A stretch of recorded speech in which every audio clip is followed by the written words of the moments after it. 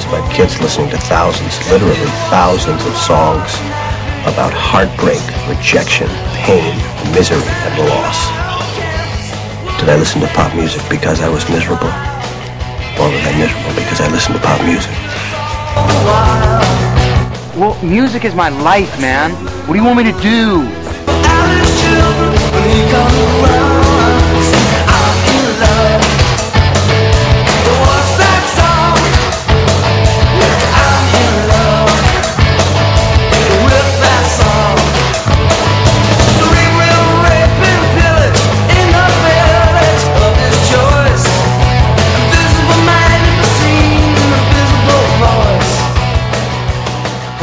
Welcome to episode 115 of the Love That Album podcast. My name is Morris. Thanks very much for joining us. This time around, I have chosen to bring back to the show a man who I've had on a couple of times, plus also once on the See Here podcast, music journalist specialising in Australian music, the wonderful Ian McFarlane. Welcome back to the show, Ian. Thanks, Morris. That's very, very nice of you, the wonderful Ian McFarlane. Thank you. I thought that was your official title, that every time you're introduced, hello, I'm the wonderful Ian McFarlane. It should be. Excellent. If it's not. And we're going to be talking about an album that I know you have a lot of love for, and certainly a band that I know you have a lot of love for, Tamim Shud, and their debut album, Evolution, although we'll probably be spending a little bit of time talking about another album of theirs that I know that you have really strong feelings about, Galutionites and the Real People. But we'll be talking about their history and where they came from and basically how they were two bands, the Sunsets and what became Tamim Shud, two very different bands. But before we get into that, I just sort of wanted to be asking, so what's been happening with you lately? And I know last year you released the second edition of the Australian Encyclopedia of Rock and Pop. So how's that been going? The sales and people been contacting you to talk about it? What's been happening with you since you released that? Yeah, look, things have been ticking over nicely. I had some good sales, obviously, last year, and things kind of levelled off. So, I've sold quite a few copies. I've still got a bit of stock, and people can still order through my website, which I would like to mention, which is www.thirdstonepress.com.au, and people can explore the shop there. And also I've got a little archives page, which I've put up a lot of my writings from recent years. So, yeah, look, I was very happy with it. Probably been out for about 15 months or thereabouts, and people keep asking me about it, which is nice. Its sales were trickling along nicely. Actually, later in the year, in the next month, I think it's October, I've been invited to do a little sort of talk at the Paran History Library. Oh, wow. And based on the librarians in Paran really liking the encyclopedia. Just going to explore Paran as a rock and roll town. There's lots of... there's lots of interesting stories about Paran and lots of interesting concert venues and gigs. Well, the Station Hotel was a big mecca for rock fans, wasn't it? Exactly. That's right. That was one of the main, pub rock venues in Paran. And there was also Garrison Disco. There was the Opus Dance, which was at the Ormond Hall. There was the Reefer Cabaret, also at the Ormond Hall. So, yeah, just the usual kind of historical sort of things. Other than that, just in recent times, we'll get onto this later on, but still contributing some liner notes to the Aztec Records releases and just some other bits and pieces for Brian Wise's magazine called Sounds of the City, where I look back into, more historical, retrospective sort of articles. I did a big piece on the original T.F. Much Ballroom in Melbourne, a very famous ballroom in the early 70s, and, a few other things like that.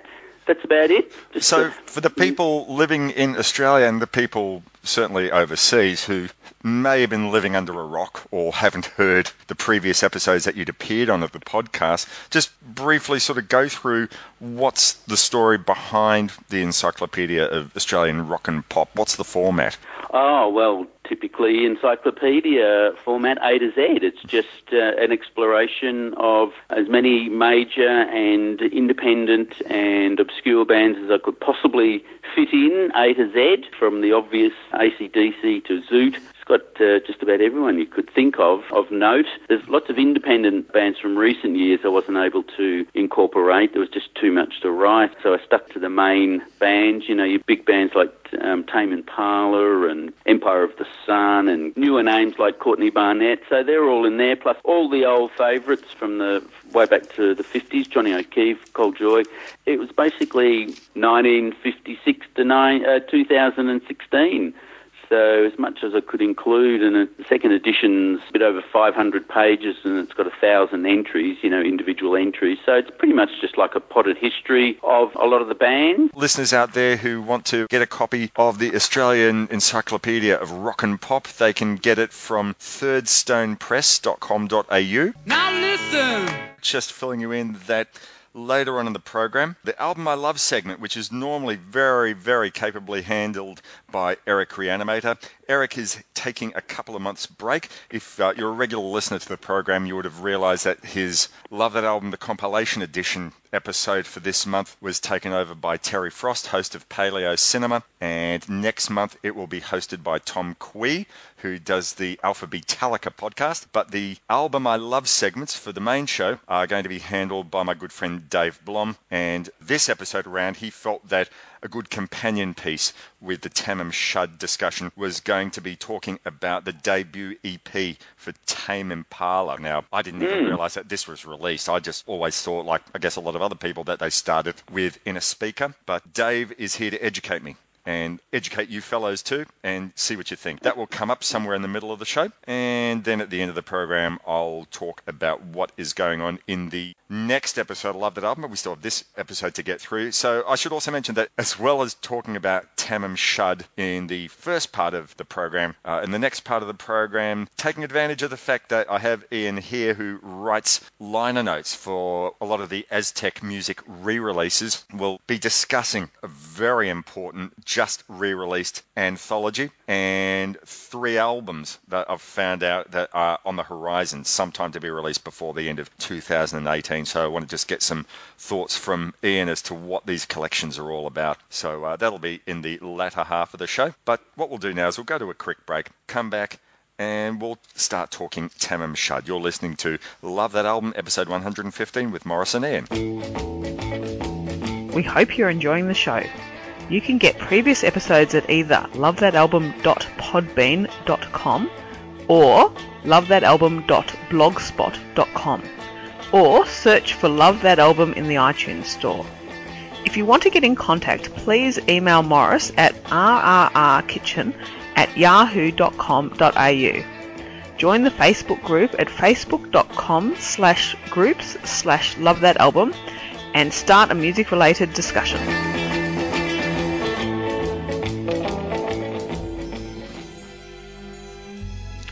When you're watching movies, are you sick of remakes, reboots, reimaginings, reinventions, and Reese Witherspoon?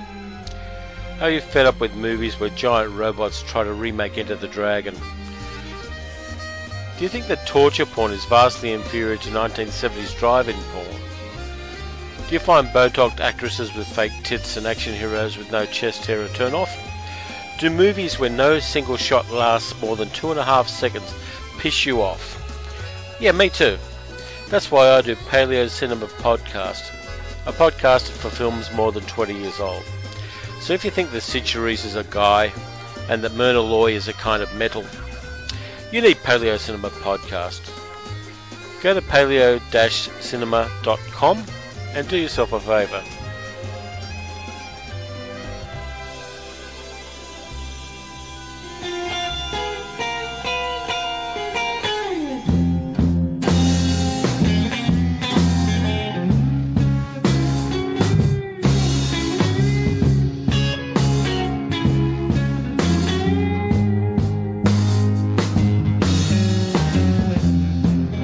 That journey ride of color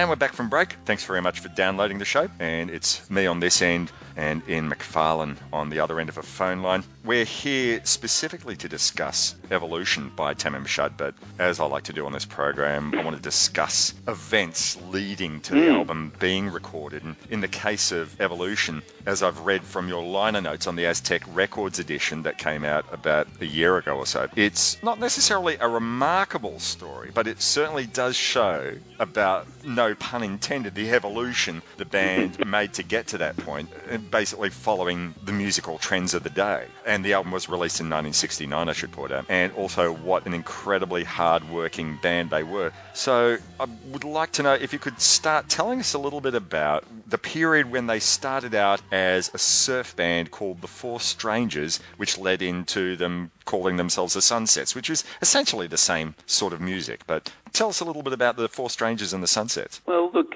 obviously they were very much your typical teenage jobbing band in the early 60s. I think they came together in about 1963, originally as the Strangers, but then there was a Melbourne band also known as the Strangers who were probably a lot more proficient and more popular. So this young quartet, which was basically Lindsay Bier, Zat Zik, Nick, Eric Connell and Danny Davidson, and they were originally from Newcastle.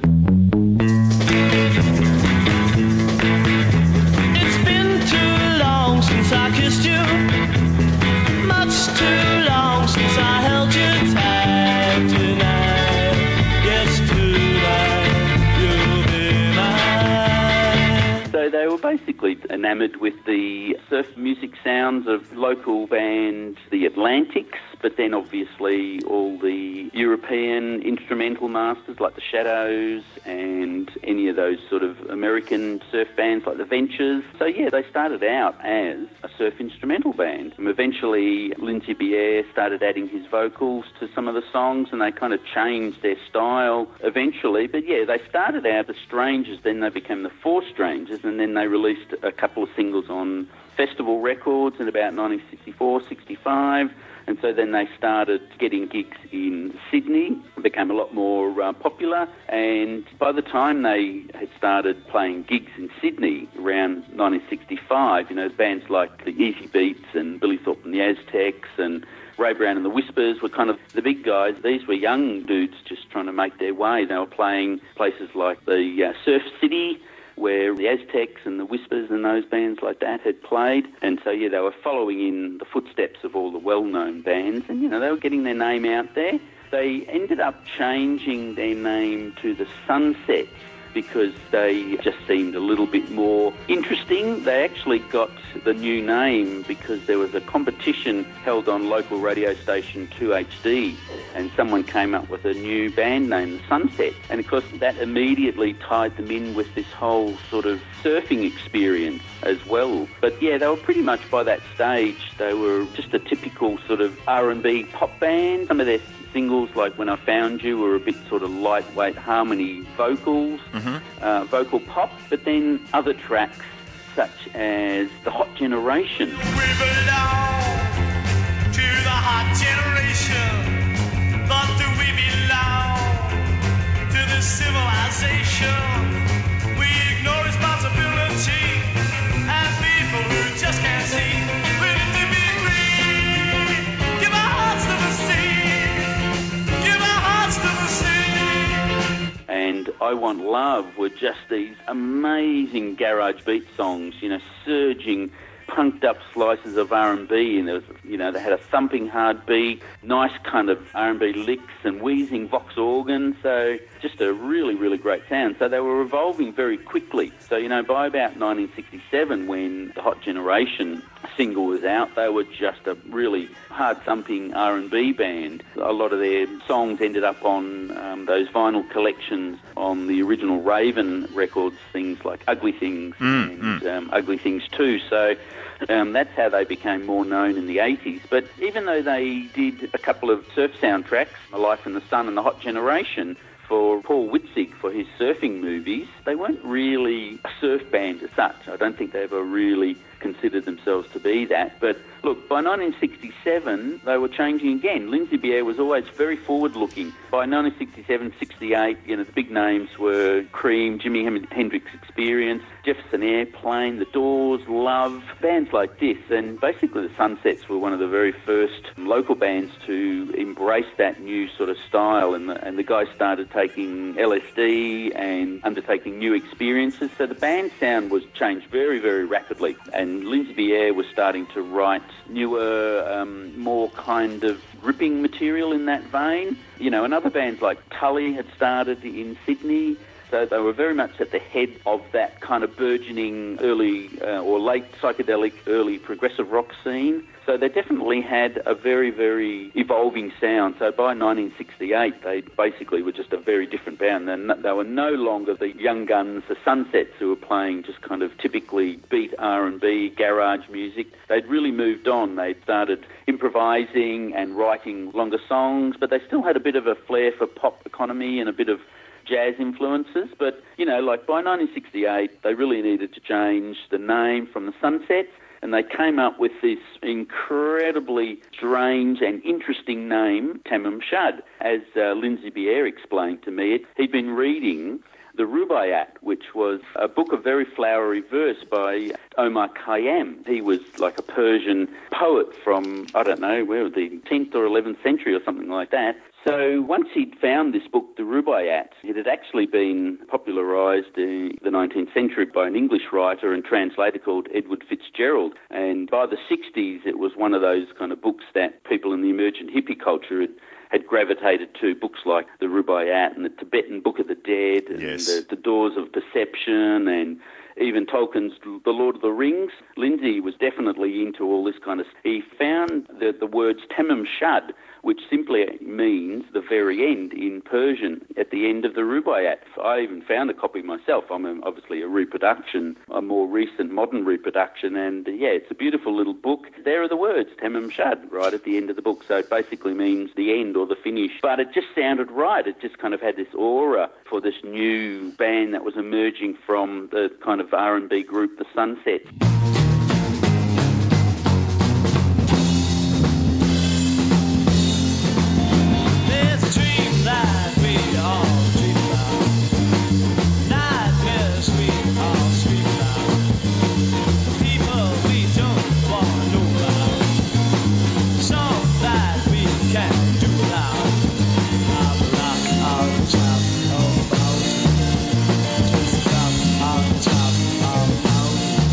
The name suited the music and the music suited the name. So this was Lindsay and his band members evolving and becoming Tamim Shud. The original bass player, Eric Connell, had moved on, and a new young guy called Peter Barron took his place.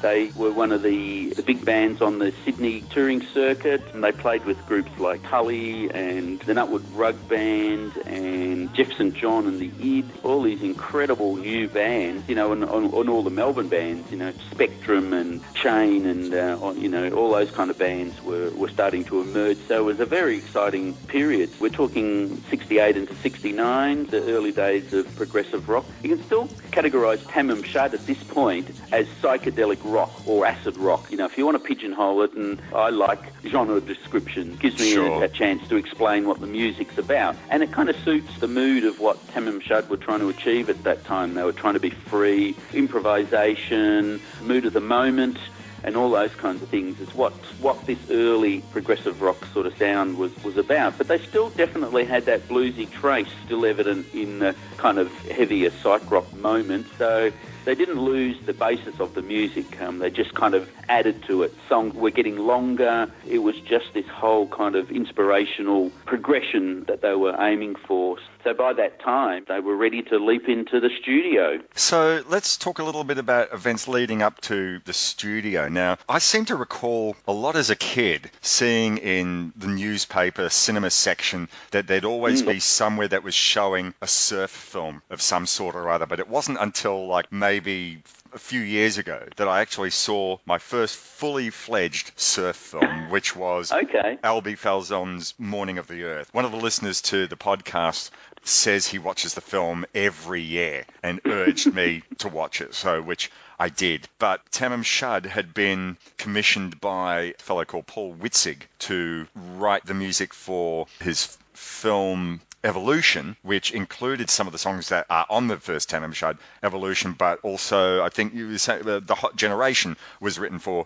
a surf film, and A Day in the Life was a surf film at the time. And as a quick aside, there's a fantastic compilation put out by David Lang and Stephen McParlin from a couple of years ago called A Life in the Sun, which is not just Australian surf music, but Australian music written for surf films, which I think how wonderful, how niche that is. And I mean that in a good way. I just think it's so exciting that there are people who are willing to do that research and put compilations like that together. But I just wanted to know something about your link to surf films. Had you watched many growing up or in recent years? Before I get into my sort of side of the story there, it's great that you mentioned the compilation A Life in the Sun, because it is fantastic. And Stephen McParlin is like the master of writing about the history of surfing and surf music and surf films in Australia. He's a great guy. I've interviewed him, and he's very knowledgeable. And it's interesting that you do mention Morning of the Earth. That's the archetypal surf film, and I remember it as a kid. The soundtrack was huge. I mean, Morning of the Earth, G. Wayne Thomas was the big hit. The forces of the universe and the elements of space conjured up your being, your size, your time, your shape. You were created with all the beauty they could call, and earth, you surely are the measure of them all. And Tamim Shud contributed 3 tracks, and that was in 1972, so we're kind of getting a little bit ahead of ourselves. Sure. But that's the archetypal, that's the point where in Australia, I think, the surfing film and the surfing scene and the surfing movement and people involved in that all coalesced. Morning of the Earth was a very important movie. I just remember, even as a kid, knowing that how important that movie was. And I didn't see it at the time, but I've since seen it, and it is a great movie. It's just one of those typically magical movies to watch, and the music really enhances it. And so that was the point of these surfing films. They were about showing the lifestyle and having a great rock music soundtrack to it. And Morning of the Earth is probably the most important Australian surfing film. It is wonderful to watch, but I didn't see a lot of them, obviously, until much later. I ended up picking up, probably 20-odd years ago now, a whole bunch of, you remember the old VHS tapes? Yes. I bought a copy of Evolution, Morning of the Earth, The Hot Generation, Crystal Voyager. I just managed to find them at the time, and I started watching them. But yeah, I'd investigated the soundtrack, and the Morning of the Earth film soundtrack, the LP is sensational. It's been reissued. Look, honestly, I've got about 4 different CD editions of the Morning of the Earth soundtrack. I love it. It's just great. It's really, I think, an essential Australian album. And I wish I'd gotten my act together. I think, was it the 30th or 35th anniversary where they had a screening, I think, at the Regent Theatre here in Melbourne, and had as many musicians who recorded on the original album as they could to play the soundtrack live, and I just think that would have been fantastic. Were you at I would have loved to have seen that as well. Yes, I wasn't able to get to that as well. I think the 40th anniversary, what they did was they got a lot of current musicians to record their versions of it. So there is a release where it's the original soundtrack plus all the bonus tracks, and then all the new artists doing their versions of the soundtrack songs. So that was a wonderful idea. So look, Tamim Shud was part of that, and G. Wayne Thomas produced that. But going back into the 60s, now the important thing is, what we're talking about is the earliest Australian surfing films. There's one called The Surfing Years, which has a soundtrack by Python Lee Jackson, which is quite a nice find that Stephen McParlin included on A Life in the Sun. But there were bits and pieces of soundtrack albums, soundtrack singles and EPs that the Sunsets had to do with for Paul Witzig's early movies, A Life in the Sun and The Hot Generation.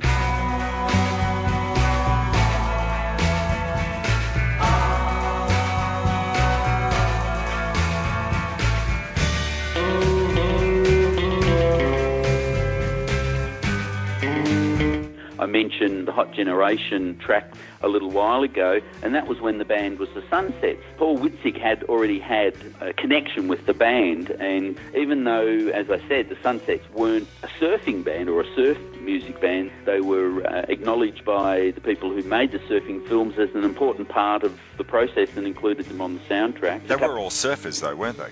Well, of course, I mean, they were surfers themselves, but I think Lindsay Bier was at pains to explain to me they weren't a surf band as such. I guess the important thing is they had links to the local surfing culture. So that was that whole, I was trying to explain, the early surfing culture was about freedom of expression and expanded consciousness and getting back to nature. So Tamim Shud was very much at the kind of Australian epicentre of that whole kind of countercultural youth movement, so they were tied to it. So, that's why people think of them as a surf music band, but technically they were just basically a progressive rock band by that stage. But that's a long way around of trying to explain and lead into, the segue now is into the recording of the Evolution surfing film soundtrack. So Paul Witzig had commissioned Tamim Shud, this is late 1968, he was working on his newer surfing film Evolution, and Paul Witzig hired some studio time and got the band in, just set up a screen and showed the film to the band. The band just basically jammed along in the studio to the visuals. That's how they got the music going. And they actually had a couple of members from Tully come in and help out. Michael Carlos was the keyboard player in Tully, and there was also Richard Lockwood, who was the reed player, and they came in and jammed with Tamim Shud while the film was screened. So they basically just recorded that session, and that was what Paul Witzig ended up using on the actual soundtrack of the movie Evolution. And then there was a bit of studio time left over, and Paul Witzig just basically said to the Tamim Shud guys, look, you've got, another 3 hours, 2.5 hours, you might want to record your next single. So the band basically just took those next 3 hours and recorded a whole album, which ended up being the Evolution album. So what that means is that the recording's got a very kind of, not perfect, it's a very rough sort of sounding. They basically just, as I said, laid it down, improvised, or by that stage I think they'd probably had most of the arrangements kind of worked out, because they'd gotten over that whole improvisational or kind of organic evolution of cues for the original actual soundtrack, which Paul Witzig used. So they basically laid down everything. It was basically their live show, I guess. It's got a bit of a, rudimentary production sort of sound to it. I'm no one, you're no one. It's fun. I'm nowhere, you're nowhere. Who cares? That's the thing. I can't seem to find any notes anywhere that says who was the engineer. I mean, I'm taking it there was no producer as such, but no, I think it was just someone turned on the tape deck and let it run. So no producer, but surely there would have been some engineer of note, but there doesn't seem to be anything in the notes that says. No, there's nothing on the actual album itself to give that away. So yes, you're right. I would love to kind of find out who the actual engineer was, but there's no reference to it at all on the LP or in any other kind of reference that I've seen. So what I'm trying to explain is that for the actual Evolution film soundtrack, that was the original recordings of things like the track Evolution. What else was there? I think there was a track called Lady Sunshine, I think was one of the tracks. I think you've said that the first 3 or 4 cuts off the album. So I'm No One, Mr. Strange, Lady Sunshine, and Evolution itself. That's right. Yeah, they're the actual songs that were recorded for the soundtrack. There's another one called A Song About Love, which wasn't re-recorded, but that was included on Stephen McParland's A Life in the Sun. So that was quite a nice addition. So that's the original Evolution film soundtrack. So even though it says those tracks are from the Evolution film soundtrack, these are the actual subsequent recordings that the band did for the next 3 hours, which were basically the same song, but they re-recorded them, and that's what became the album. So even though the album says they were as featured in Paul Witzig's movie Evolution, they are actually technically the album version as opposed to the soundtrack version. So to actually hear the original soundtrack versions, you have to watch the Evolution film.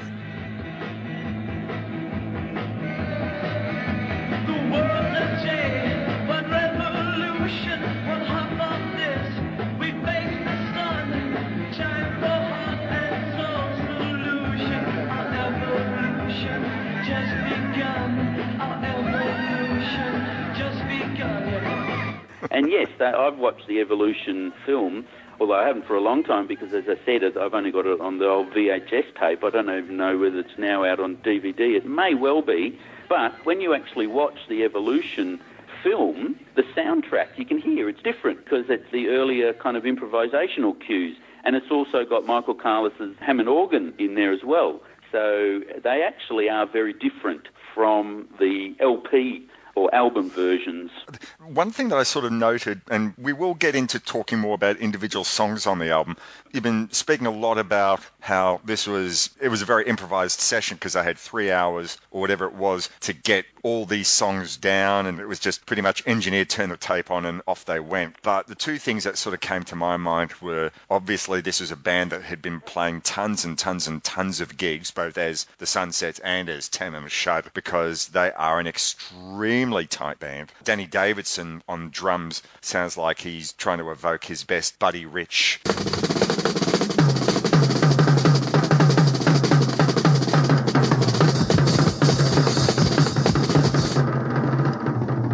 You're absolutely correct, because he had a driving drum sound. You know, he pushes the music along. He doesn't lay back behind the beat, you know. He's always on top of it, you know. Yeah, so, absolutely. Apparently, he was a very, very proficient drummer. He actually did a lot of drumming with jazz big bands, so even as a teenager, he was a very proficient drummer.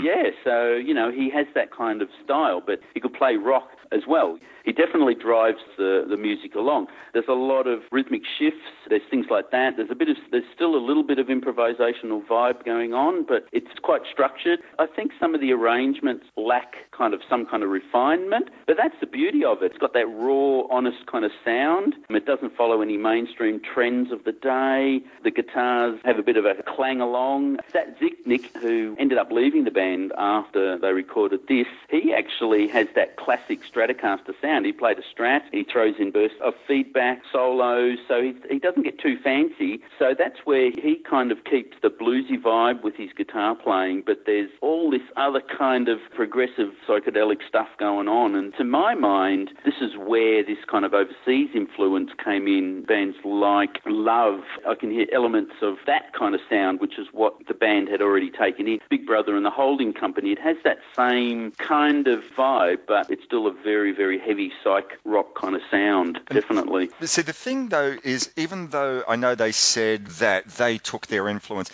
at the time from what the trends were overseas, like, you know, the Jefferson Airplane and from Cream and from Pink Floyd, and yet there's this thing that I know this has been a discussion amongst rock fans in pubs for eternity, but there's still something that's very Australian about it. It's our spin, and I can't quite work out what it is. And a point in case is that Tamim Shud probably ended up being an influence on a lot of bands that came in their wake. And I think that I'd read that Glenn A. Baker had said that they were certainly a big influence on Midnight Oil, and just sort of listening over it again recently to the first Midnight Oil album, their self-titled album, I can completely get that.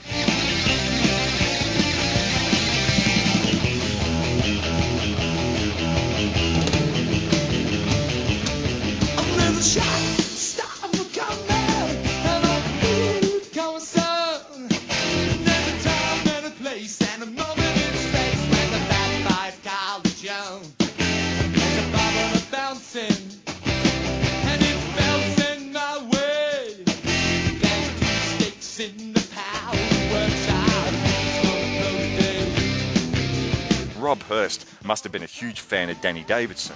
And this sound of the album, it's that tough sound that became a big thing in the pubs in the early 70s. I mean, Australian rock music culture was developed in the pubs, and I think it really starts off with bands like Spectrum, with bands like Tamim Shud, and with, you know, then following on with Carson. All these bands, there's something of the prog rock that you've mentioned, but there's still something of that bluesy, tough, down-to-earth sound that Australian rock music of the period was famous for. Oh, look, I think you're right. right. I think Tamim Shud definitely blew a lot of young people's minds. It is no surprise that a band like Midnight Oil would have been enthralled with a band like Tamim Shud. They certainly would have seen them live. Tamim Shud was still playing up until 1972. You know, all those young guys that were just starting out on the scene obviously looked up to bands like Tamim Shud. But I think what you're trying to say about that sound, even though it is kind of drawing influences from overseas, I always say it's got that Aussie rock kind of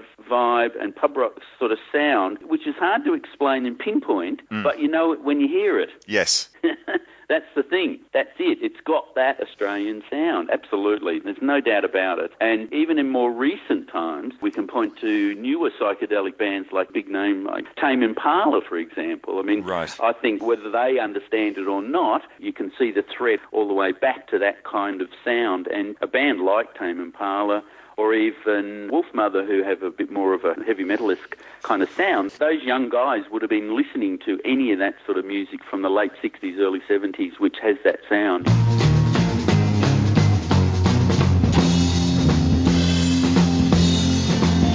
There's a dream that we all dream about, nightmares we all scream about, people we don't want to know about, song that we can't do without,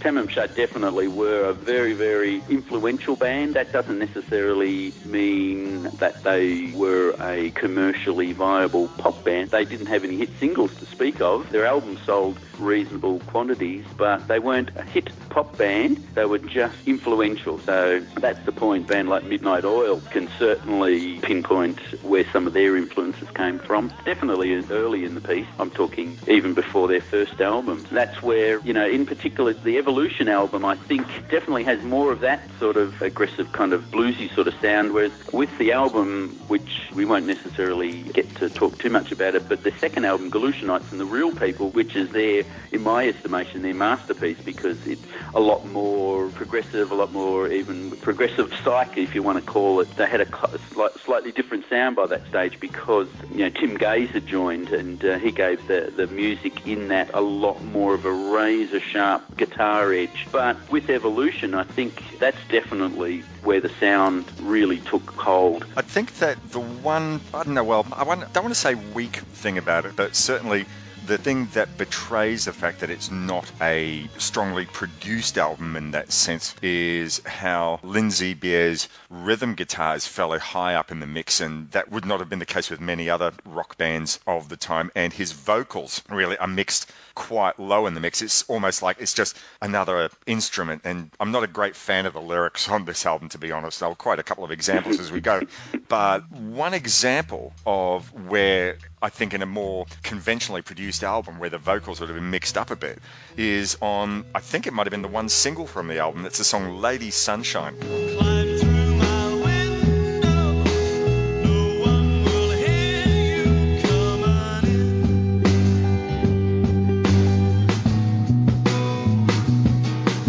Soft as the wind blows, everything's warm out where you've been.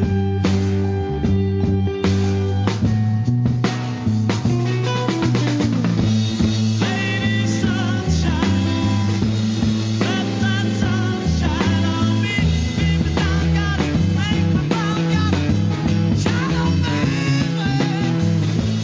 Lady Sunshine, let that sunshine on me.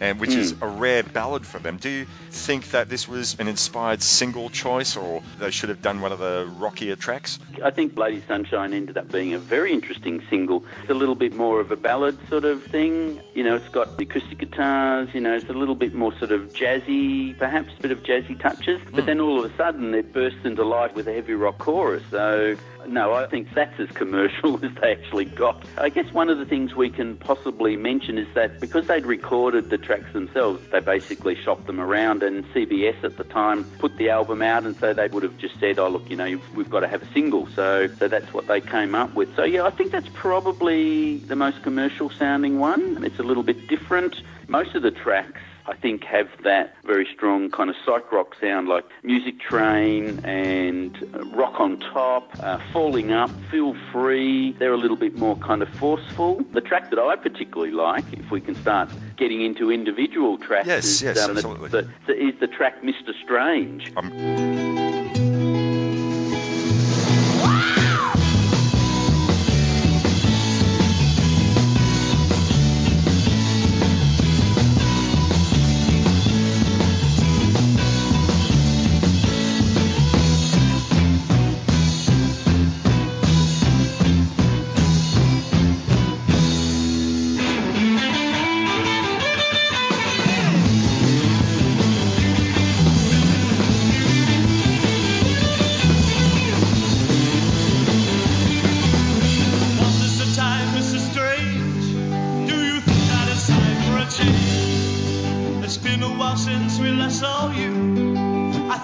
That's what I was referring to before. That, to me, they'd been listening to Love's Forever Changes because the arpeggio guitar kind of sound, and then all of a sudden there's the rhythmic shifts, and it's got a slight sort of Spanish kind of feel to it, which is what Love's album Forever Changes basically sounds like to me. That's a track where I can see where this overseas influence made a difference. There's another Spanish tinge track, It's a Beautiful Day, and I don't know whether they realised it at the time, but there's an LA band or one of the psychedelic 60s bands called It's a Beautiful Day, and they definitely kind of had that same vibe as well. A track called The Slow One and The Fast One, right, which is basically, I think, two songs kind of jammed together into one, yes, and that's a little bit more of that improvisational vibe. That's something I sort of wanted to follow up with. Some of these songs, they do sound like they were very deliberately composed, like Lady Sunshine or Mr. Strange. No, absolutely, yeah, they're definitely arranged. But songs like Feel Free really sound like, okay, hang on, I'm going to go do this, and then we'll just go into an all one chord jam session sort of thing.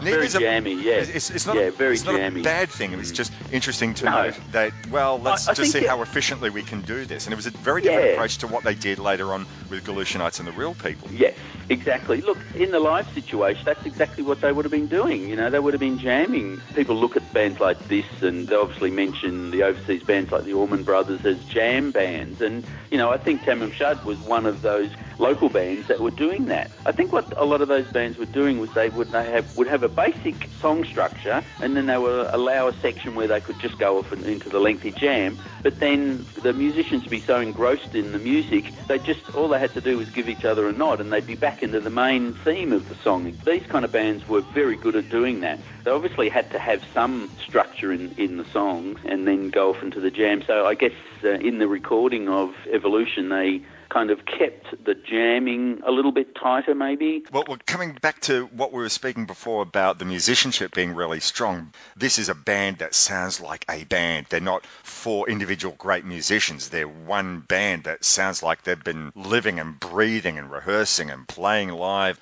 I keep hearing that the pub circuit of the 70s was the toughest apprenticeship for a musician. Yeah, I think it's something that it seemed like it was just an accepted thing back then, that you want to make it, you've got to pay your dues, and you do that on the pub circuit. And certainly listening to this album, for all the fact that it's spontaneous in terms of, you know, the jammy bits in the middle, they really do sound like a band that everyone knows what the next guy is going to do, and it's absolutely so tight, so well thought out. And that song Mr. Strange, though, that sounds like that's one of the composed songs rather than the one that they came up with on the spot. And that's also along with their album closer, Too Many Life.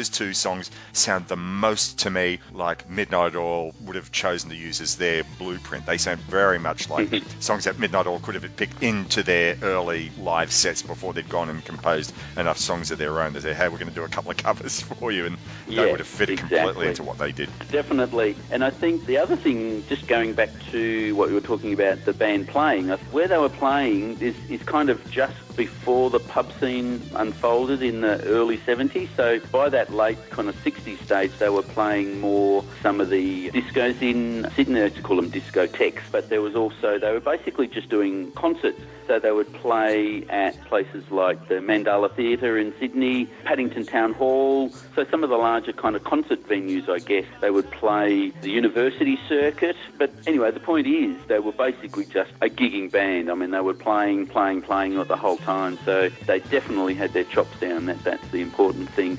And then the later version of Tamim Shud, which was the Tim Gaze version, that was the band that toured more regularly, and they would do the pubs. They came down to Melbourne, they played the Sunbury festivals, and then they would do that whole kind of Melbourne circuit of the discos like that was still going then, like the Thumping Tum, and then do the bigger concert halls such as the TF Much Ballroom and that sort of thing. I mean, they just toured and toured. By 1972, after they'd done their contribution to the Morning of the Earth soundtrack, I think they just worked themselves into the ground, because they split up at the end of 1972 and ended up doing other things, but they've reformed over the years with different lineups and things like that. But yeah, Lindsay Beare's still at the head. Once again, that's a long way around of basically agreeing with what you're saying. They were just a hard-working rock band. They had it happening. It would have been interesting to see how they would have evolved yet again if they'd lasted through the 70s, because the music on The Morning of the Earth that Tamim Shud do sound a million miles away from either of those earlier two Tamim Shud albums.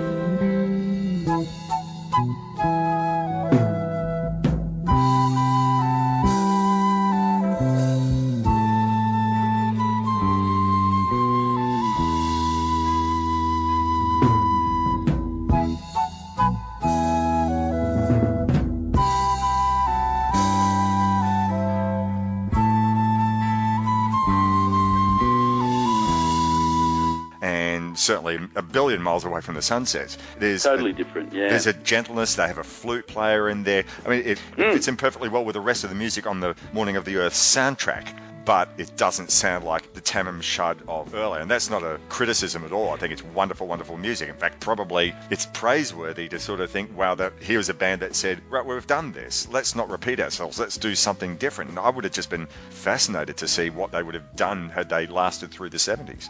Oh, no, absolutely. You know, they were just evolving so quickly. I mean, once they'd done Galutionites and they'd kind of got that heavy, progressive-y psych sort of stuff out of their systems, they just continued to evolve. And you're absolutely right. You've hit the nail on the head. The tracks on The Morning of the Earth are just phenomenal, because by that stage, Richard Lockwood, who was the flute player and reed player in Tully, had joined. So he had a huge influence on the band's sound. They still had Tim Gaze, who was firing away on lead guitar. He's still a very propulsive guitar player, and by that stage, Lindsay Beare was using a solid body telly, so he had a lot more of an electric rhythm guitar kind of going. They added a conga player, so they were able to continue the heavy sound, but had that very lyrical sound that Richard Lockwood brought to the band on things like Barley Waters and First Things First from the Morning of the Earth soundtrack.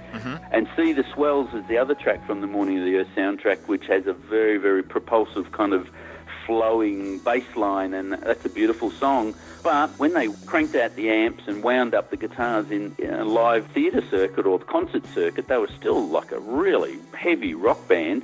There's a couple of previously unreleased tracks that were recorded at the Regent Theatre from December 1971 that were added to the Galutionites and the Real People CD reissue, and they're just a mad rock band. They're still wailing away. So they were still a very, very heavy on the guitar, but yeah, definitely when Richard Lockwood wasn't kind of honking on the sax, he was playing very, very melodic lines on flute and other reeds. But I think the point, though, unfortunately, Morris, Morris. I think beyond 1972-73, Lindsay Buyer in particular wanted to change. He wanted to do more of that acoustic kind of sound. So he started a band called Albatross, which had more of an acoustic kind of sound, a slightly gentler sound. So he got away from the heavier sound because they started to evolve, as I said, with Richard Lockwood's influence of his playing on Tamim Shud. But you know what? I really hate to think where they might have ended up, because Albatross, the music of Albatross that Lindsay Buyer was creating, was a lot kind of acoustic-y.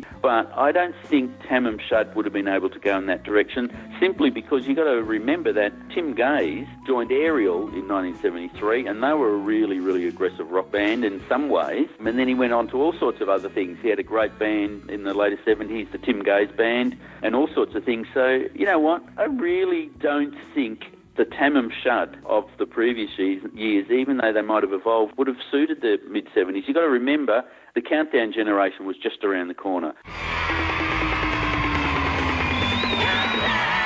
Yeah, but they were never a band that would have fitted into the Countdown generation in any... No, I don't even think we can speculate what they might have brought to the table. I don't even think I want to think about where they would have gone in the 70s, because when they did actually reform in the 90s, once again, it was a very different sound. It was a very, very modern guitar sort of sound. I love that album they did in the 90s, Permanent Culture.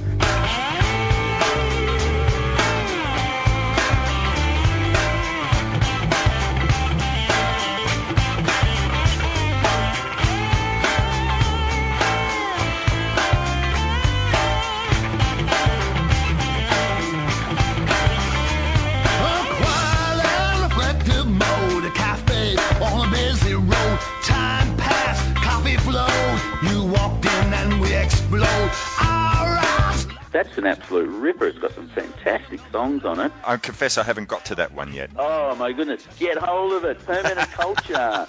It is a fantastic record. In the 90s, when they reformed for a couple of years, you know, they got played on Triple J and all the likes of that track called Stay. Very, very funky, infectious, kind of with soaring slide guitar. So it was basically the same band, but like 25 years on, almost. As you've indicated there, though, that they are certainly a band that were willing to take risks and willing to try new things. And yeah, maybe they would never have fitted into the Countdown generation, but they were certainly a band that would have appealed to an older audience. And there was still, I think, room for them. Although, I mean, I guess maybe a lot of the bands that were part of what we'll call the Sunbury generation may have moved on by 74, 75. Even the Aztecs and bands like that, the La-Di-Da's, Daddy Cool, they'd all changed or had broken up or changed their style. They moved with the times as well. I think Tamim Shud got out of the game, ahead of the game, in the sense that they didn't try and evolve.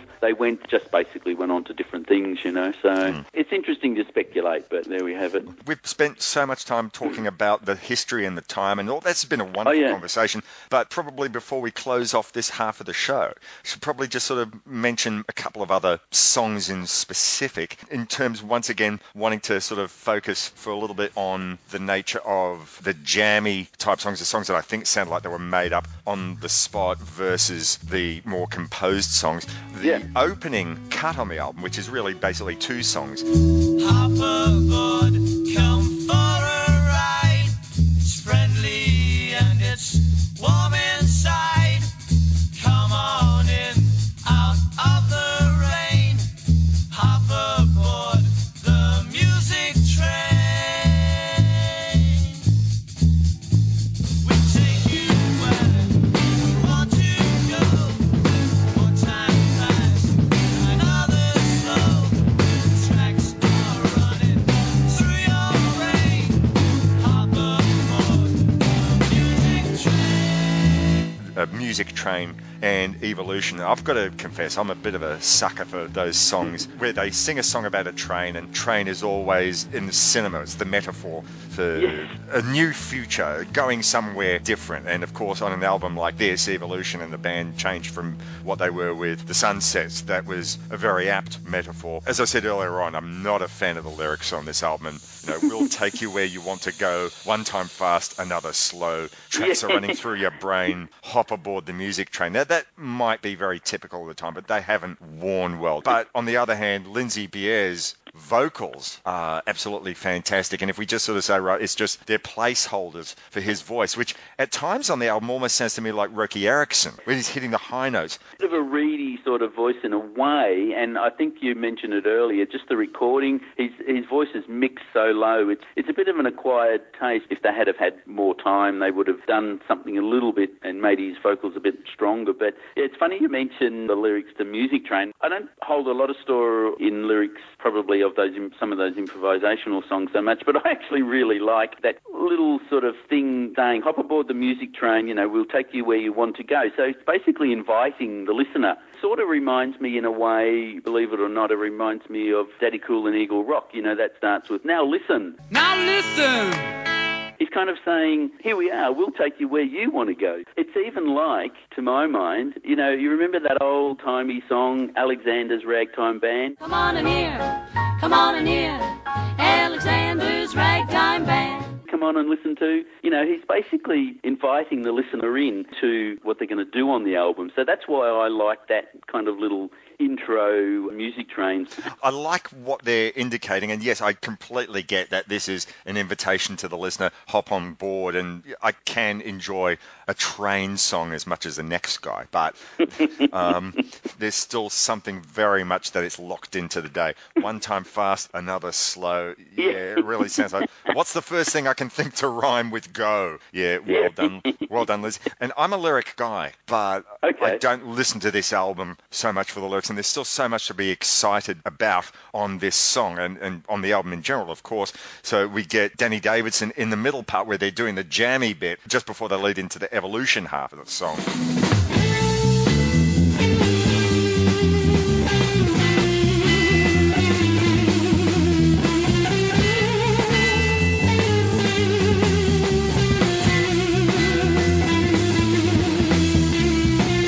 Where he's really going into his wild man, Buddy Rich, Gene Krupa style of drumming. So I wouldn't be surprised if Jim Henson had listened to this and thought, I want Animal to be like Danny Davidson. Animal! It's just, he just goes absolutely wild. And Zach Zitnik just has a really cool wig-out guitar solo on this, as he goes on a bunch of songs on the album. That's right, yeah, that's what I like about his guitar playing on this. It's got that kind of wig-out sort of style. Unfortunately, Zach Zitnik didn't end up staying with the band, as we've talked about, because Lindsay Bier was writing, newer material for the second album, and he wanted a more forceful guitar player, and that was where Tim Gaze came into the equation. But you know what? Getting back to the songs, we've got to mention this. The downright weirdest part of the whole album is right at the end of the last track, Too Many Life. Yes. All of a sudden, there's this jokey sort of horror movie sound effects, like there's a creaking door and a screaming damsel and a moaning creature and heavy footsteps.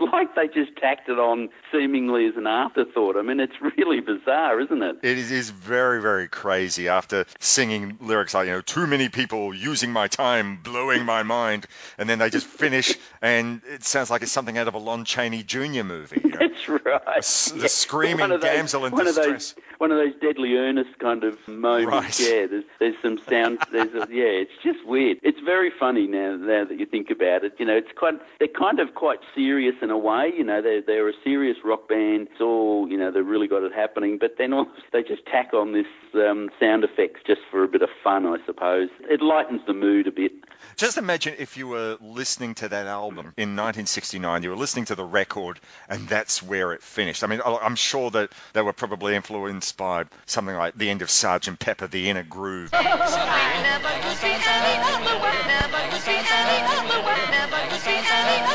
Sense of weirdness, and it was very typical for the time. I'm sure that there are a bunch of other bands who were doing a similar sort of thing, but yeah, to just go from that song to that horror movie trope.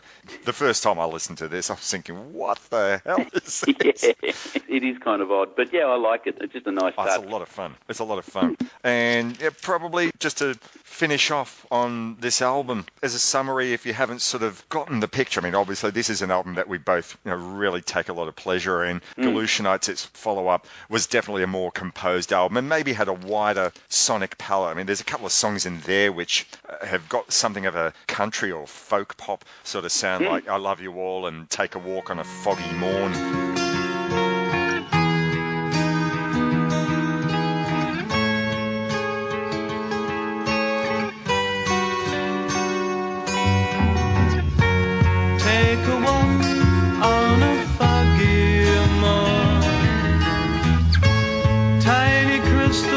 This is more close to the bluesy roots that I think a lot of other bands, like, maybe Buster Brown sort of followed up with in the 70s, or a lot of the sort of stuff that Billy Thorpe and the Aztecs were doing. But I just love that this album exists.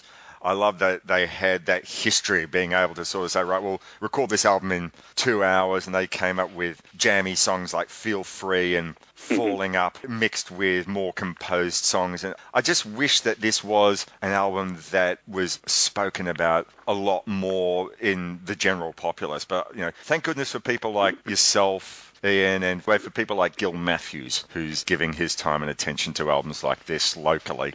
He loves the Evolution album too, which is really good. Yeah. Well, with his style of drumming, I'm sure he'd be a huge fan of Danny Davidson as well, and the sound on those two albums, that sort of aggressive style, and given his background with Billy Thorpe, the two of them would have been great on a double bill. Did he play in a bill with him? Yeah, that's a good question. I don't know that I've ever seen Bill with the Aztecs and Tamim Shud, although Tamim Shud did play a lot of the same sort of concerts. As I said, they ended up playing at Sunbury Festival, so they obviously played on the same stage as the Aztecs. Yep. So this was the 72 model Tamim Shud with Tim Gaze on and Richard Lockwood in there. So, they obviously shared the same sort of stages. They played a place called, as I mentioned, the Regent Theatre in December, where the bonus tracks on the Galooshanites album were recorded at, and certainly bands like Chain and Aztecs played at those kind of venues. So, they were kind of moving in the same circles around that sort of 71, 72 period. They would have played with all those other bands, so Carson, Chain, the Aztecs, Spectrum, Blackfeather, all of those bands. So it wouldn't surprise me if there were bills where Tamim Shud would have supported bands like the Aztecs. Yeah, definitely. So we can finish off this segment of the show, and I do the recommendation that you should go to the Aztec Records website and purchase a copy of Evolution if you're not already an owner of this album. If you're listening to this episode and thinking, right, well, I've never heard of this band, or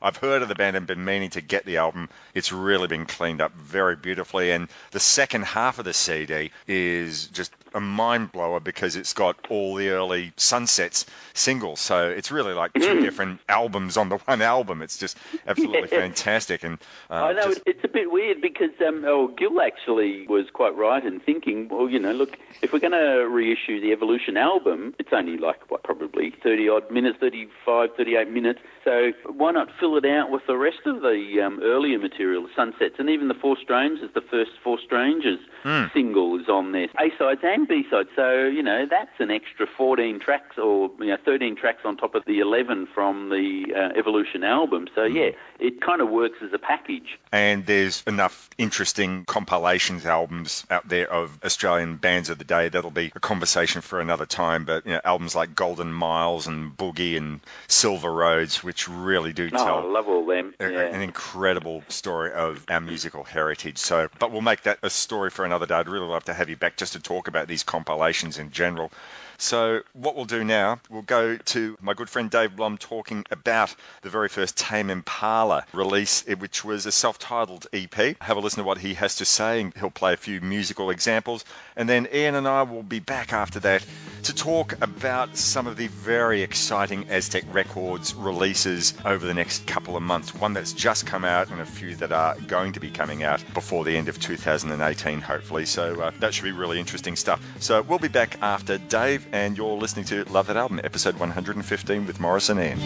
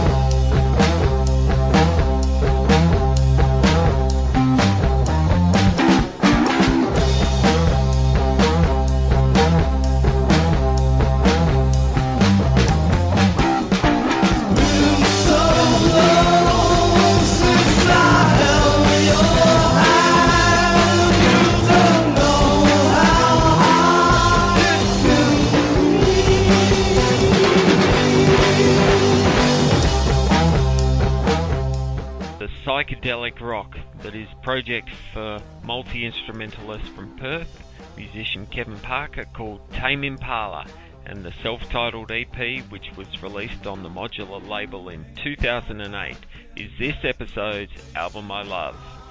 The EP's cover art features a simple but effective painting illustrating the size differential between the stars Antares, Mira and the Sun, that was derived from a picture that Parker saw in an astronomy lecture. It also led to the album being falsely called Antares, Mira, Sun by many reviewers and radio stations alike. The EP had only 5 tracks covering barely 20 minutes, with a 6th bonus track added in an iTunes version later on. The CD managed to yield 3 singles, Desire Be, Desire Go, Half Full Glass of Wine, and Skeleton Tiger. But all tracks on this EP attracted airplay on the National Youth Radio station in Australia, and on a large number of local stations they received plenty of airplay. There is not a dud track anywhere on this CD.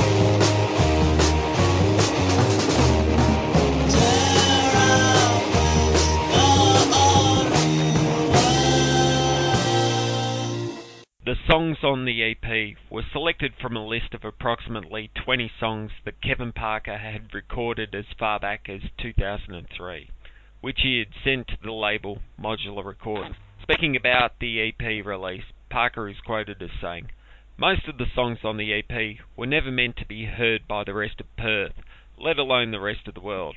They were just recorded for my own listening's sake, and burning a CD of it and putting it in my car and giving it to my friends." Parker has also revealed that The EP wasn't actually recorded in any way to create an EP. The songs on it weren't even recorded at the same time.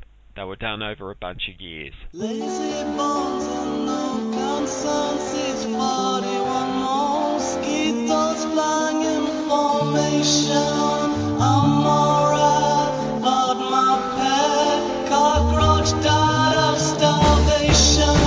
Sleep till late, I won't mind if we do nothing today. Come and stay, bring your friends who needs floor space anyway. So do you not want me to come over? So do you not want me to come over? Not much we know, so off we go.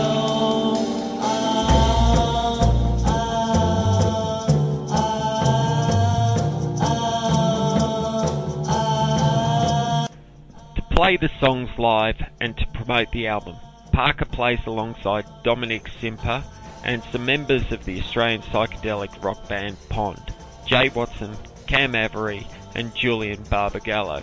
The talent of all of these musicians is evident when they swap instruments to play at gigs. The process for playing the songs live is to jam on the already recorded songs that Parker has produced and try to work them into a format that will work live. Sometimes they'll extend parts, sometimes they'll shorten it, and they'll just go with what seems to work well live. No Tame Impala song is jammed and worked out live first before it gets put down in the studio. It's the reverse of how most bands seem to work.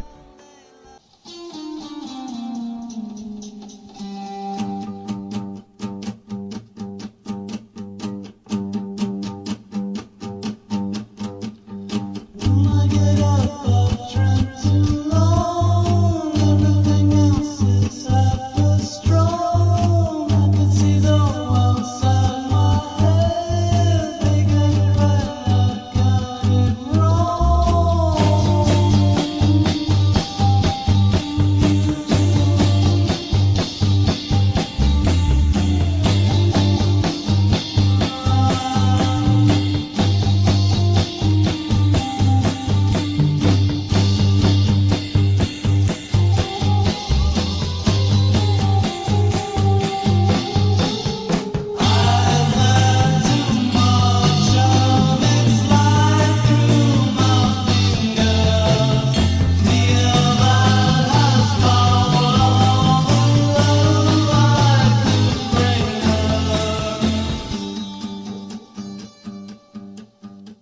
This EP and the accompanying live tour was a fantastic launching pad to raise their popularity and help to promote their first 3 albums thus far.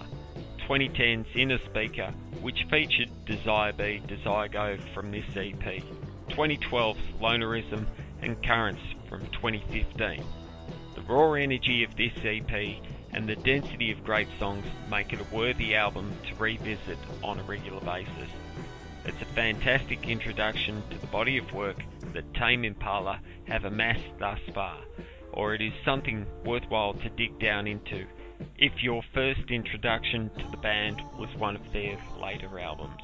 Wonder what I'll tell you. You can do what you want as long as the curtain is high and strong. We should be left this on the top of the earth one day will die.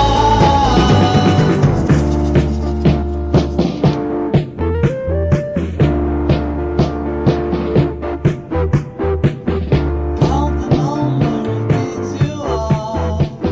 See how long it takes you.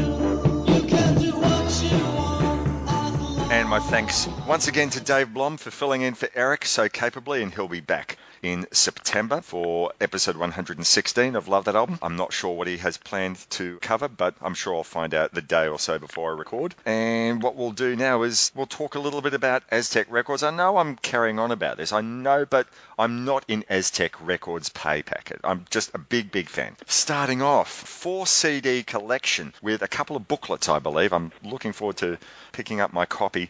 And this is a collection called the Go Records, the complete collection, and it's every song released by this record label that was around for about 4 or 5 years lifespan in the 60s, called Go Records. So Ian, if you can give us a little bit of a history about Go Records and where they evolved from. Yes, Go was one of the most important independent record companies in Australia in the early 60s, or mid-60s, I should say. The label was started because the Go Show was a TV pop program in Melbourne.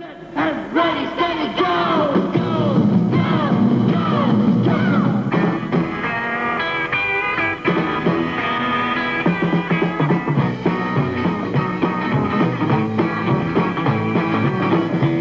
Welcome to Australia's swingin'est teenage show, Go! Baby!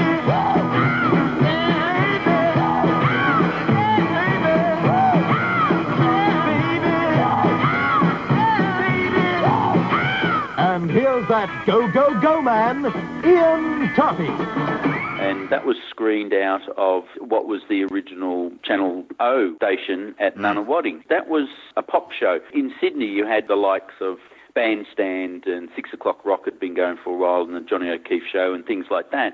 But hadn't really been a Melbourne show as such. So the Go Show was started by jazz musician Horidagi, and he took the concept to ATVO in 1964, and apparently the Go Show screened for a couple of years, and, you know, all the big names of that era appeared, you know, Ronnie Burns and Normie Rowe and Billy Thorpe and Marcy Jones and Lynn Randell, Olivia Newton-John, the Loved Ones, Masters Apprentices, all the big name bands. But Melbourne had its own beat music scene, and, you know, Bobby and Laurie were a duo that were backed by the Rondells. They'd been performing around, and they ended up appearing on the show. So at some point, Ron Tudor was the, I guess, the music coordinator for the Go Show. He was headed up as the manager for the Go label. The label started in, I guess, probably early 1965, but by 1967, the 54 singles and about 6 EPs and 6 albums. Finally, unfortunately, May 1967, the Go Records label was folded. But in that time, they had some massive hits with Bobby and Laurie had a huge hit with I Belong With You.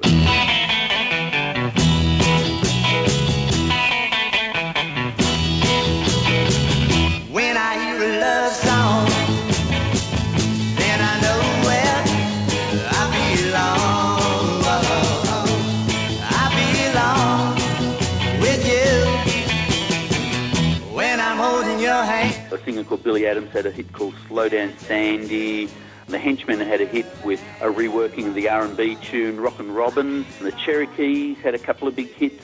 I've Been Trying, and then Oh Mona and Minnie the Moocher. They were on the Go Records label. And MPD is probably the biggest band, or the other big band that came out, and they had a massive hit with Little Boy Sad. You've been lying, being untrue. Now they call me Little Boy Blue. Someday, baby, and a whole bunch of other tracks. There was all sorts of other bands came in, quite unknown bands like, well, these days, Tony and the Chantels, Peter Briggs and the Vikings, the Deacons, which was a band from Geelong. They had a couple of really good female singers. Betty McQuaid's hit Midnight Bus was reissued on the Go label. Yvonne Barrett had a hit with a song called Send Her Away. There was another singer called Joy Lemon. She had a very interesting song called From the Shadows to the Sun. If we were turned on by evening, staying at home, and things had much stronger meaning than those we've known, an amazing label, and I know a lot of 60s collectors who have just gone out of their way to collect the Go label because it's so iconic, and it had a purple label with big gold lettering Go, you know, in uppercase with 2 exclamation marks. Go! It's basically like, this is what's happening. Go-go dancing was big in the 60s, so the Go records and the Go show, that's what it was all about. The music was fairly up-tempo and vibrant and poppy. Yes.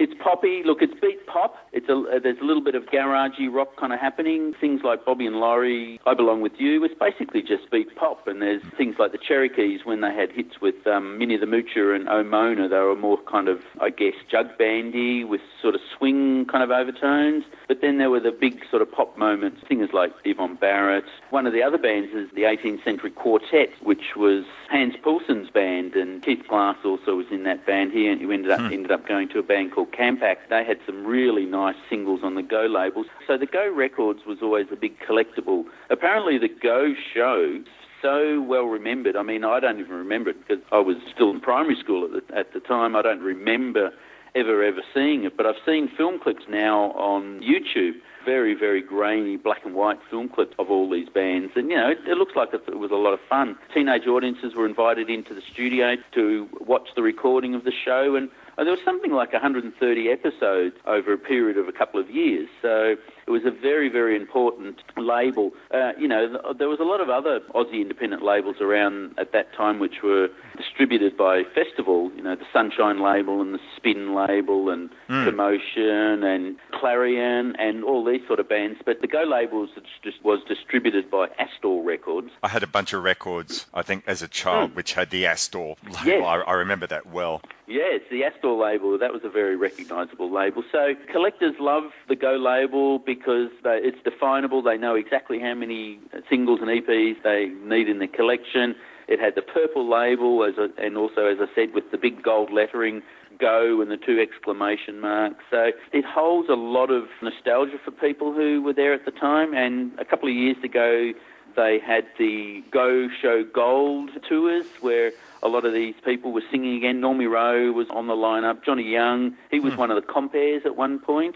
So, you know, all the names from the 60s or the Melbourne scene are still tied in with the Go label and the Go Show. Anyway, so Gil came up with the idea. He licensed all the tracks from the current licensing holder, and he's a big collector of the label. I know he's got all the singles and all the EPs and the albums, so he's remastered every track, and it's something like, 130 tracks on 4 CDs. It's a beautiful 4-disc package. It's got a big fold-out digipack thing with the 2 booklets, and I do the liner notes. I'm basically the guy that does the liner notes for Gil for all the reissues, so that was a lot of fun. That would have been such a long effort with that many songs. That would have taken him forever. When did he first approach you, say, I've got this idea to do the Go collection? Oh, look, probably about 18 months ago, and I guess earlier on in the year. It took him weeks and weeks to remaster the tracks because he's so fastidious.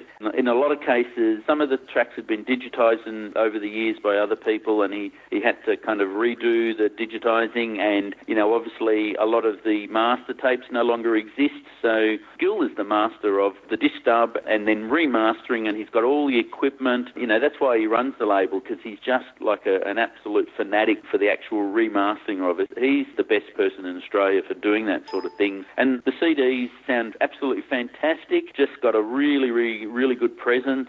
You know, they're that kind of trebly bright kind of 60s recording quality, but the songs are, you know, there's just so many great songs. So Gil basically had been working on the remastering for months and months. He basically said, look, you know, you do the liner notes. There was a lady who was part of the scene, a lady called Susie Gamble, who had a lot to do with the scene at the time, and she had a lot of information about band lineups that, you know, she helped me with. She sort of said, oh, that guy's name, his surname was spelt this way, not that way. You know, this was, I found out the lineups for most of the bands, and in conjunction with Susie, we double-checked all the facts and, you know, got everything right in terms of the actual little potted histories about each of the artists. That was the fun part, because for people who aren't so much aware, when you license material for a compilation such as this, you have to be very, very specific in booklets with what's called the label copy, which is the getting all the tracks names correct and the songwriting names and then all the publishing lines. That's my background. I've done a lot of licensing work. I used to work for Raven Records, so that was my kind of thing, is to do what you call the label copy. So you basically have to make sure you've got all the track information correct, the songwriters, as I said, you get the publishing lines from APRA and stuff like that. You have to make an application to APRA to get what they call the publishing lines. So that's why there's 2 booklets, because there's so many tracks, 130 tracks across 4 discs. So we had to do one booklet with the liner notes about the story of the label and the individual bands, and then the other 12-page booklet, which is basically the label copy and the tracking information. Goodness. You can pore over it if you wish. It's all the information's there. For those of us who are hard of seeing these days, got to have their glasses on. You really struggle to kind of read the information, but it's all there if you want to actually know who actually wrote Billy Adams' song "Change Your Mind." Oh yeah, John Farrar. He was in the Strangers, and then you can look at the story of the bands. See, that's the final point I wanted to bring up about this. I was waiting for you to talk about the Strangers because that's our link to the first part of the show. This was the very band that the Four Strangers had to change their name to the Four Strangers because of that Melbourne band that was signed to the Go label. That's right, exactly.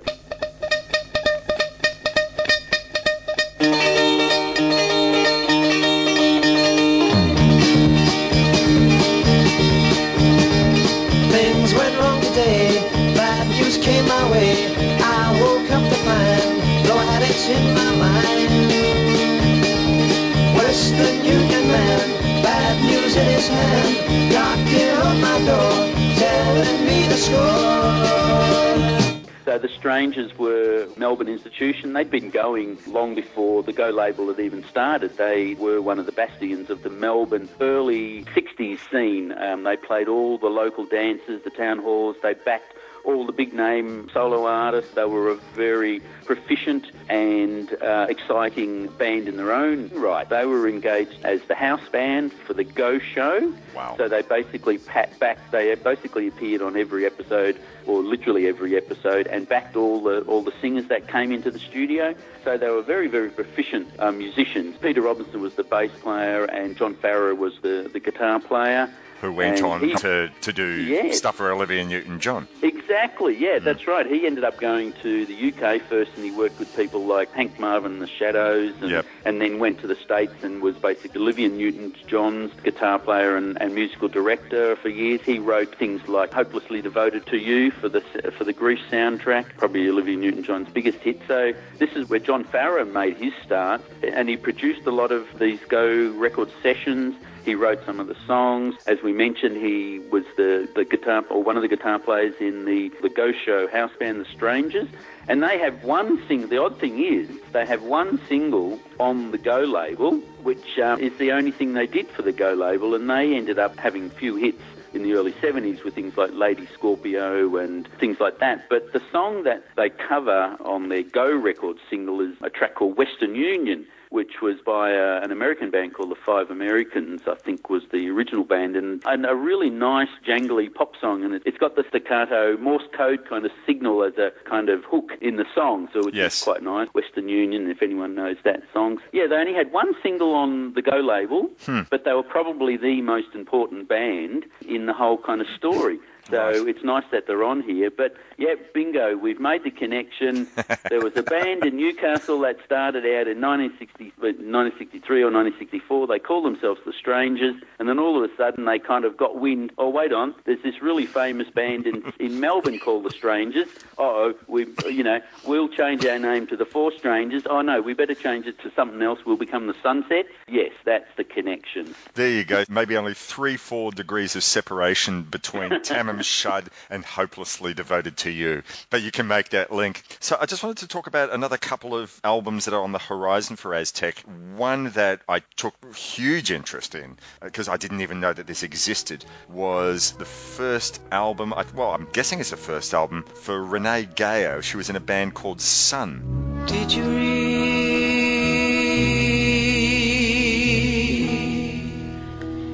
the message on your window?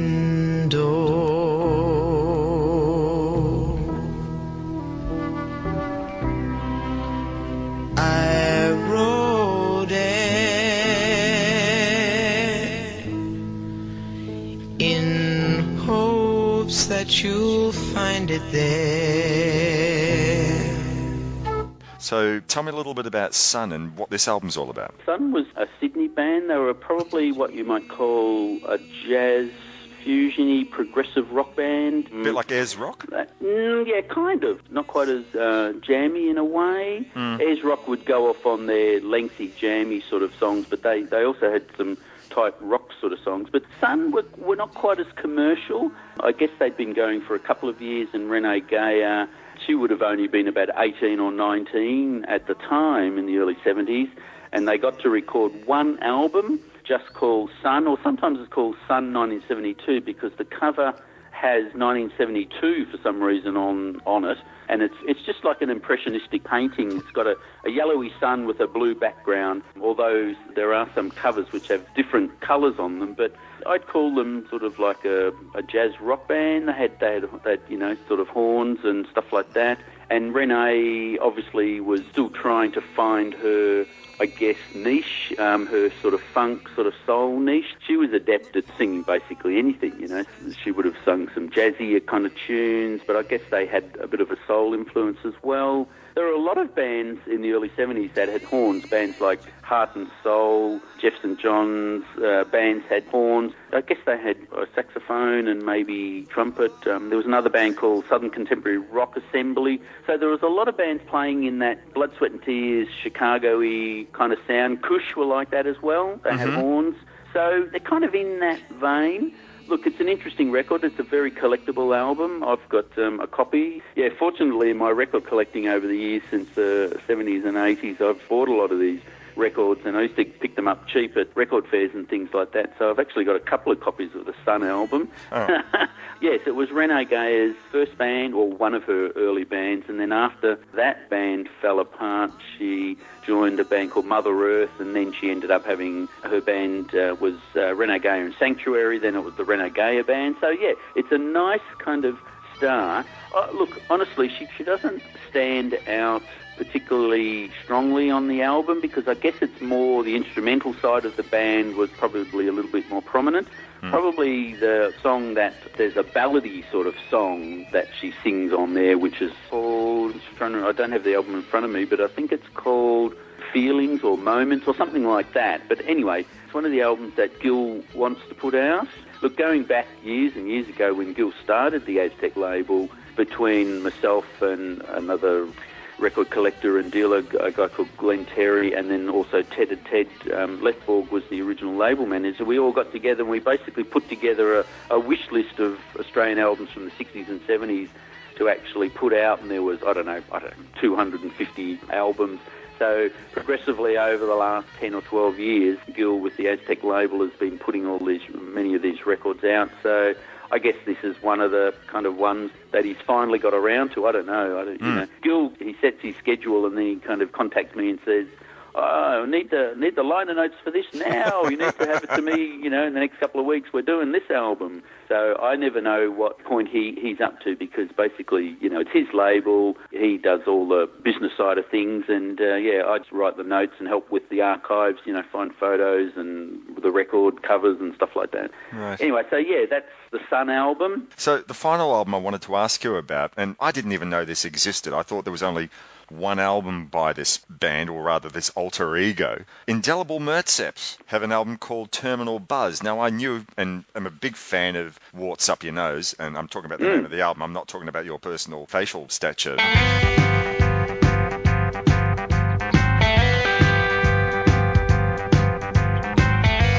you seen the pie in the sky? That's the pie that's in your eye. Do not hesitate or get afraid. That could be the pie that's in your face. Remember the pie. But Indelible Mertzeps were the alter ego of Spectrum when they wanted to do shorter songs with slightly double entendre lyrics and a little bit more poppy so they could get other gigs besides the long jammy sort of gigs that they were getting. This was their alter ego. But tell us about Terminal Buzz, and is it any different stylistically from what they did with Warts Up Your Nose? No, well this is interesting because you've hit the nail on the head. Spectrum were basically, well, Mike Rudd always considered Spectrum to be a concert band, even though they had the number one hit with I'll Be Gone. They wanted to have an alter ego to play the more danceable songs, and so Mike, in his genius way of thinking, wrote down Spectrum backwards, and it ends up being Murtceps, M-U-R-T-C-E-P-S. Very, very inspired. So he actually just called it the Indelible Mertzeps. That Warts Up Your Nose album's a fantastic record. It was technically the third album, so Spectrum had Spectrum Part 1, then Miles Ago, which Aztec have also put out. So then Indelible Mertzeps, their album they call Warts Up Your Nose, had the hit Esmeralda on it. So they continued as Spectrum, but they would still play some gigs as Mertzeps or Indelible Mertzeps. In fact, sometimes they ended up just calling themselves Spectrum/Mertzeps, so they combined the two bands. There was actually a fourth studio album in there as well called Testimonial, so that may end up being an Aztec release eventually as well. So that was the combined name of Spectrum Indelible Mertzeps, and Terminal Buzz is actually a live album. It was the last concert they recorded as Spectrum stroke Mertzeps, so it's the dual identity, Spectrum Mertzeps, Terminal Buzz. It's a double live album. So it's basically just everything Spectrum played at that time, plus all the Mertzep danceable songs. So it's a really good record. Once again, it's hard to come by these days to try and find an original album. So I guess Gil's got that sorted out for licensing to actually reissue. Mike Rudd, fortunately, he got back the rights from EMI some years ago. Finally, after years and years of chasing EMI to get the rights returned to him, he owns the Spectrum Mertzeps material now. So nice. I guess that's how Gil's licensed it. He's gone to Mike. So look, these are all on Gil's proposed release schedules. Once again, I really don't know at what point he's at within actually getting them released or working on them. One of the other things he's been talking about for a long time is a comprehensive Zoot compilation.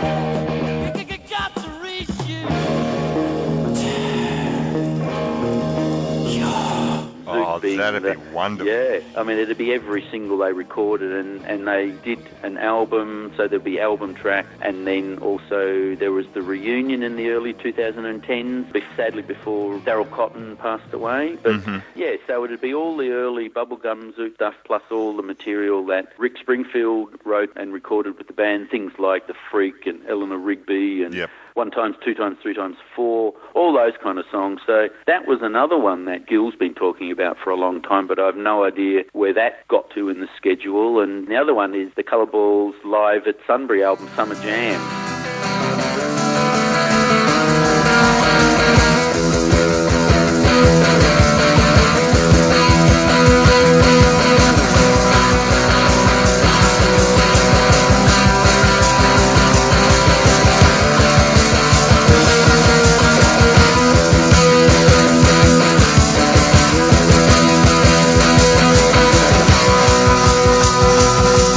That'd be fantastic. I think Gil's wanting to put that out. I don't know what that stage is at. I saw on the Facebook page that he said, this is a few weeks ago, he said, now that I've completely finished with the Go Records mastering, this is the next thing I'm working on. So that's good. That looks like that's what he's working on right now. Well, once again, he'll. I've been trying to put together the notes for that over the last year or so, but it'll be a case of, right, we're ready to do it now, so I have to finish the notes. But the thing is, with the Summer Jam album, the track God was added to one of the Coloured Balls CD reissues on Aztec, so some of that material has been out, but the actual original Summer Jam album in its entirety. This is what he wants to do. But here's the hook. Lobby recorded half a dozen tracks in the early 90s that have never seen release, and I believe Gil has been working on remaster or mastering that for reissue, so maybe they'll be added as kind of like in addition to the Summer Jam tracks, which is basically the Coloured Balls with help from Billy Thorpe and Leo DeCastro on vocals. Apparently, I haven't heard the tracks yet, but there's this material that Lobby recorded in the studio in the 90s might be included. But yeah, so... That'd be thrilling.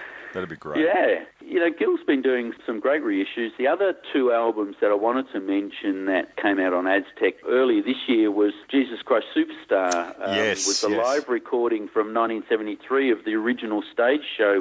Every time I look at you, I don't understand why you let things you did get so out of hand. You'd have managed better if you had it planned. Why'd you choose a backward time in such a strange land? If you'd come today, you would have reached the whole nation. Israel in 4 BC had no mass communication. Don't get me wrong. Don't get me wrong now. Don't get me wrong. Don't get me wrong. Only wanna know. Only wanna know now. Only wanna know. Only wanted to know. With Trevor White and John English. And Trevor White and John English. Yeah, that's never been heard before. One of the people that was involved with the show, Peter, his surname escapes me at the moment. Anyway, it's on the liner notes. He recorded one of the shows in 1973. The Jesus Christ Superstar show was a very, very fondly remembered, hugely popular stage show from the early 70s. And I remember seeing it at the Palais Theatre, I think. Oh, there you go. I never got the chance to go. I have this strong memory of close to the end of the show while John English is singing Superstar and he's doing cartwheels and somersaults and all that sort of thing, and it was just immensely exciting. I would have been all of 8 years old, but You would have been, yeah. Seen anything like it. I'm a couple of years older than you, so I probably would have been 13, and but a couple of friends of mine that I went to school with went to see it, and I never got the chance to see it, but they raved about it. So yeah, this was 1973, so that was a really nice release. And the other one that I really think is probably one of the best ones that Gil's done on Aztec was the compilation of the singer Leo DeCastro with all his band. I am a lineman for the county, and I drive the main road, searching in the sun for another.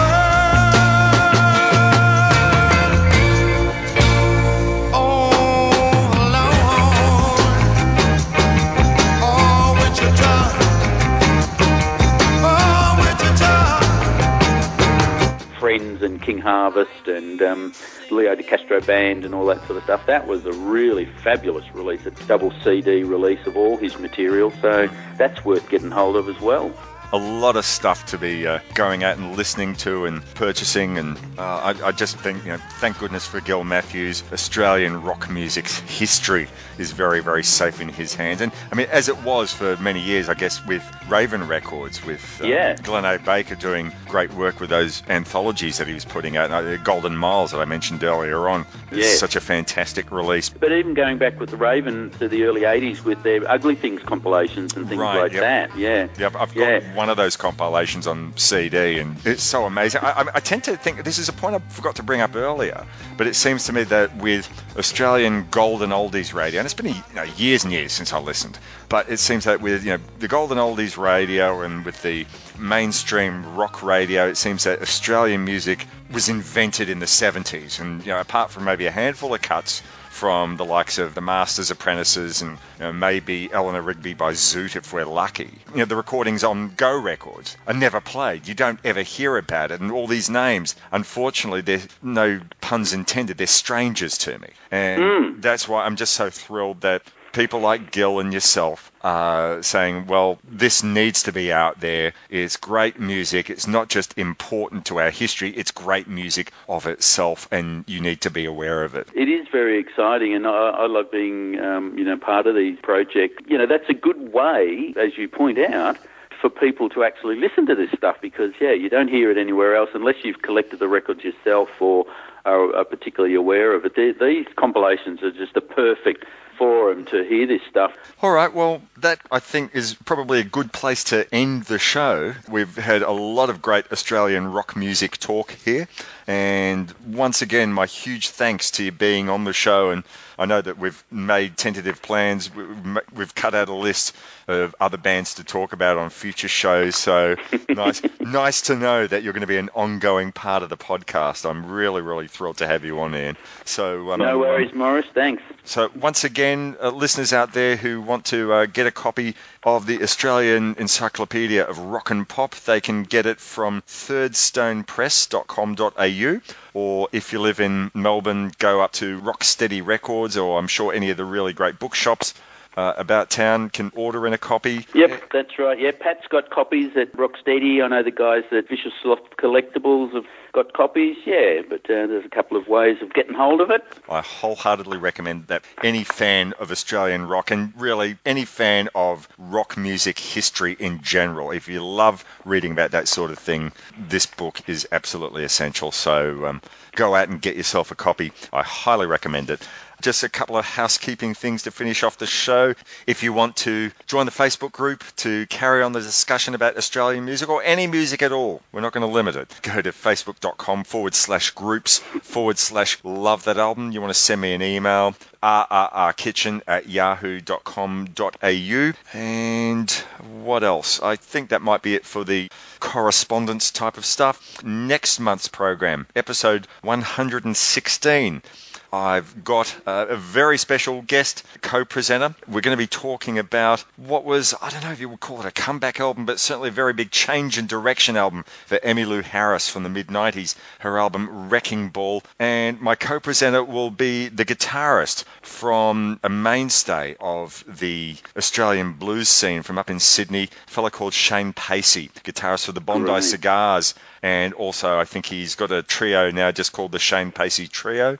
And we're going to be discussing Emmylou Harris's Wrecking Ball. I asked him, give me 10 albums that you'd like to talk about, any of them equally. And there are a bunch of albums that I would have been quite happy to talk about. But when he mentioned Wrecking Ball, I thought, how have I gone this far into the podcast's life without talking about Wrecking Ball or Emmylou Harris in general? So I imagine that the talk will go well beyond that album. We'll be talking about some of her great earlier, more country-ish albums. But the focus, the idea will be to talk about Wrecking Ball. Looking immensely forward to that, having Shane on. And we'll be talking about Emmylou Harris. That'll be a lot of fun. What else can I say except thanks so much again, Ian, for joining us on the podcast. And I'll be putting some links on to the show notes to people to check out your own writings and being able to get hold of a copy of the encyclopedia. Anything else that you'd like to finish off with? Anything else? Any final thoughts? No, just thanks for the invite. It's always fun. And just go and listen to lots and lots of this stuff. Indeed. That's why we're talking about it. We want to encourage you people out there to listen to it. Until next month, please be nice to each other. Once again, my final thanks again to Dave Blom for filling in for Eric on the Album I Love segment. And he'll be back next month. And Tom Quee will be doing his Love That Album compilation edition for next month. And once again, thanks again to Terry Frost for doing it for this month. Lots of thanks to lots of people, but they're all wonderful, wonderful people who want to share their love of music with you. So go through the archives and listen to this sort of stuff. So until next month for episode 116, be nice to each other. Listen to lots of great music. Watch some great films. Watch some great surfing films if you can find them. And we'll be back with some more music talk for you in September. So until then, all the best. Cheers.